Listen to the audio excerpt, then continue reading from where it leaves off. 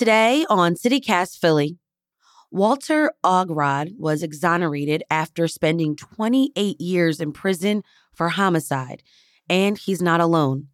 According to the Philadelphia District Attorney's Office, their lawyers have helped overturn more than 40 convictions that were built on bad evidence. But is getting released from prison enough if you spent decades behind bars for a wrongful conviction? I'm speaking with Ogrod's lawyer about the multi-million-dollar settlement the city recently agreed to pay his client, and whether the city will be making more payouts like this one. We do have a disclaimer. The case described in this episode involves a heinous crime that involves a child. It's Monday, December 11th. I'm Trenae Nuri, and here's what Philly's talking about. Joseph Marone, you're a founder of the Marone Law Firm here in Philly, and you represent Walter Ogrod. Thanks for being on CityCast Philly. It's my pleasure. Joseph, can you first tell us who Walter is? First of all, I'll tell you who he is. He's an innocent man. He's going to be 59 years old. He spent most of his adult life in prison, predominantly on death row.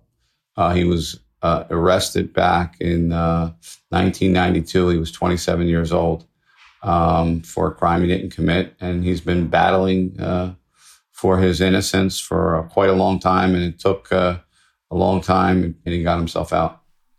He was arrested and convicted of the murder of 4-year-old Barbara Jean Horn. Walter maintained his innocence throughout the years. What was the evidence against him in this case? So you got to remember, this was a very sensationalized case that dated, the actual murder was in 1988, happened in Northeast Philadelphia. It was a young 4-year-old girl that was found in a cardboard box, half naked and sexually molested and killed. In fact, it made national news. And there was a search, not only citywide, but nationally, to try to find out who did this. And then the case went cold. It wasn't until about 2 or 3 years later that the case was reopened by the city of Philadelphia, and a new investigation took place by 2 detectives, Detective Marty Devlin and another detective by the name of Worrell. And they basically went on the hunt to see if they can solve a cold case. And that's kind of where the case began. But I think you have to understand some other dynamics about the case. It's ironic that Walter lived in a house where 2 years prior to that, his brother, who was dating a detective's daughter, there was a murder in the basement. Had nothing to do with Walter. And the detective's daughter died, and there was kind of an outcry. And there was a lot of vengeance and a lot of upset law enforcement people tied to that investigation. And they had a lot of information about how the house was structured and things that went on. And then subsequently, 2 years later, in 1988, this murder happened. So, that's kind of how the case kind of began to evolve. And when the 2 detectives picked the case up cold, they used a lot of that evidence to ultimately, focus on Walter. And, Walter was the only reason Walter got arrested was he went down to a police station thinking he was going to provide some information, some help. And they spent, a day and a half in there coercing his confession and getting him to sign a confession. How was it discovered that the evidence that was presented in his case was flawed? Walter, once he was convicted of this crime, he knew he was innocent. He spent a long period of time just working to prove that he was innocent. And, he filed petition after petition. I think he even broke a typewriter. He sent out so many letters and did so many things to get people involved to help him prove his innocence. It took 28 years to do it. But, what really changed everything was Larry Krasner and the CIU unit in the DA's office. The CIU unit stands for Conviction Integrity Unit. It's a unit that Larry Krasner formed to help innocent defendants get their cases reviewed and hopefully overturned. And thankfully, Walter's case became the forefront of that office. And Walter, had success with the CIU office in getting him out. Interesting. So this year, he was exonerated. How did the victim's family respond to Walter's exoneration? I think they were supportive. Through the whole process, they've been supportive. They know Walter's innocent. They know Walter had nothing to do with it. How is Walter rebuilding his life back after all of this?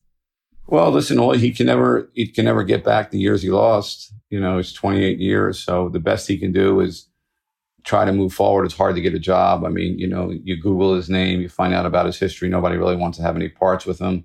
It's really tough to convince people sometimes that you are innocent in the real world, in the workforce, and so forth. So it's almost like a level of leprosy that he has.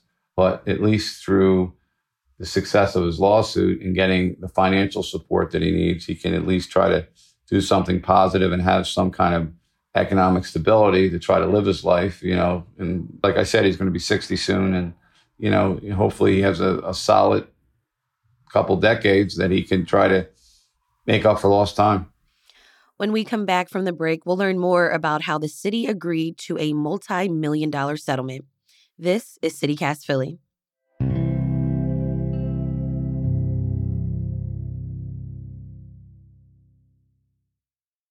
Joseph, what I find striking is that there is no wrongful conviction compensation in Pennsylvania. And in states with these laws, there's often a process for applying for funds and a set amount paid for each year that was lost in prison. So what direction did you take to seek justice for Walter? The only method, in the courts is to file a civil rights lawsuit for making claims that Walter was wrongfully convicted. Specifically in this case, there was police misconduct, that his confession was coerced, and there was prosecutorial misconduct, that they withheld key evidence that would have ultimately proved his innocence. That gives them the basis to file a lawsuit and ask for damages. And it's a process because the cities, they want to defend and they want to fight tooth and nail. Meanwhile, time goes by and you're trying to get a sufficient amount of money that tries to justify at least something that equates to his loss. How common is this type of outcome for people to get a settlement from the city? It's not that common. Listen, if you understand the history has happened in the last 6 years or so, Larry Krasner, through the Conviction Integrity Unit, has been able to expose a lot of detectives and prosecutors and expose to the fact where he's allowing a lot of defendants to get new information on their cases. There's a lot of people sitting in jail right now coming out of the Philadelphia system, especially murders in the 70s, 80s, and 90s, where there was bad police, and allowing them to get information to refile their cases and give them a chance, to get themselves potentially out. It's not that easy. There's a lot of work, and a small percentage of them succeed. But when somebody does get through that process, and if they can get their conviction vacated, or a CIU can jointly vacate it, then they have the basis of a civil rights lawsuit, which is a civil claim for damages. That case, again, is not an easy task, but at least it gives this person who's wrongfully convicted a shot to get some compensation for the time they lost. And it's not just so much the time they lost. You can give them $100 million. You can give them whatever. It doesn't bring the years back, but it gives them, a starting point because they have nothing. They're basically dropped back out in society. The courts say, hey, listen, we know you didn't do it. So now you're free. We're going to give you your freedom. Unfortunately, you're not going to get a job. You're not going to have any money. You're not going to have no place to live. Good luck and goodbye. And that's not the way you're supposed to do it. If somebody was wrongfully convicted, they should get appropriately compensated so they can restart their life. What did you win for Walter in his civil rights case? We got $9.1 million, which I think under the circumstances, based on what the city has valued wrongful conviction cases lately at, and given a lot of other circumstances with Walter's case and the timing and where he was in his life, I think, and giving him the ability to actually physically realize the money now, we thought that was appropriate. Listen, you always think that you deserve more, and he definitely did, but I think under all those circumstances and balancing it, I think it made sense. And, it wasn't an easy fight either. I mean, we spent a couple of years litigating the case and convincing the city that the case is a substantial case and they should pay on it. And you mentioned this before, that the DA's office is looking into more cases like Walter's. In recent weeks, we have seen more people exonerated for wrongful convictions. Could we see more cases like Walter's, like the one you fought? So because of the fact that The DA's office through Larry Krasner has exposed all of these bad detectives and police officers and prosecutors. A lot of defendants who are sitting mostly on homicide cases out of Philadelphia, are sitting in Pennsylvania prisons, are going back, trying to get into their homicide files, find the evidence they need to refile. And you've seen a flood of those cases going into the courts. They're called PCRAs, post-conviction relief claims. And they're starting to pile up. And there's going to be more in the coming months and years.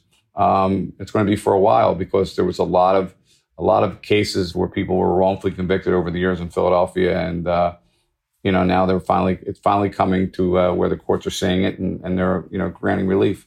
Along with reaching out to lawyers or advocates to kind of reopen your case, where else can Philadelphians go or turn to get help with their cases? Well, that's actually, it's a real difficult situation, because most people sitting in prison, especially, let's say, in Pennsylvania, who know they're wrongfully convicted, most of these are life sentences. A lot of guys have been in there for decades. They've kind of given up, even though they know they're innocent. So, and they might not have the legal intelligence to handle the case themselves. So they're kind of stuck. And they probably don't have the resources, nor do their family, to pay for a lawyer. I mean, they can call lawyers like us, because some cases, we have other cases we've taken. We've gotten people exonerated. We've taken the cases on, called pro bono. We started a nonprofit called Second Justice, which we're raising capital and getting funded so that we can get a team of lawyers to come on and help work on some of these cases. There are other institutions out there that, work on them. But that's kind of where you're at. It's really either the defendant's kind of on his own. He has to file a called pro se. That means you have no lawyer, which is not really a good idea.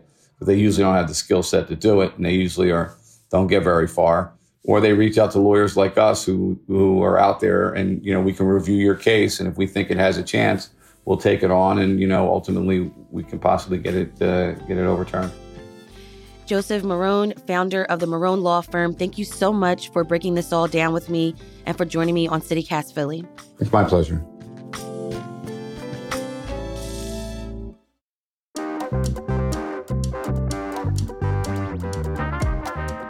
That's all for today here on CityCast Philly. Let us know what you think of this episode. Rate the show, leave us a review, and hit that subscribe button. Be sure to sign up for our morning newsletter, Hey Philly, to learn more about what else Philly's talking about. We'll be back tomorrow morning with more news from around the city. Bye.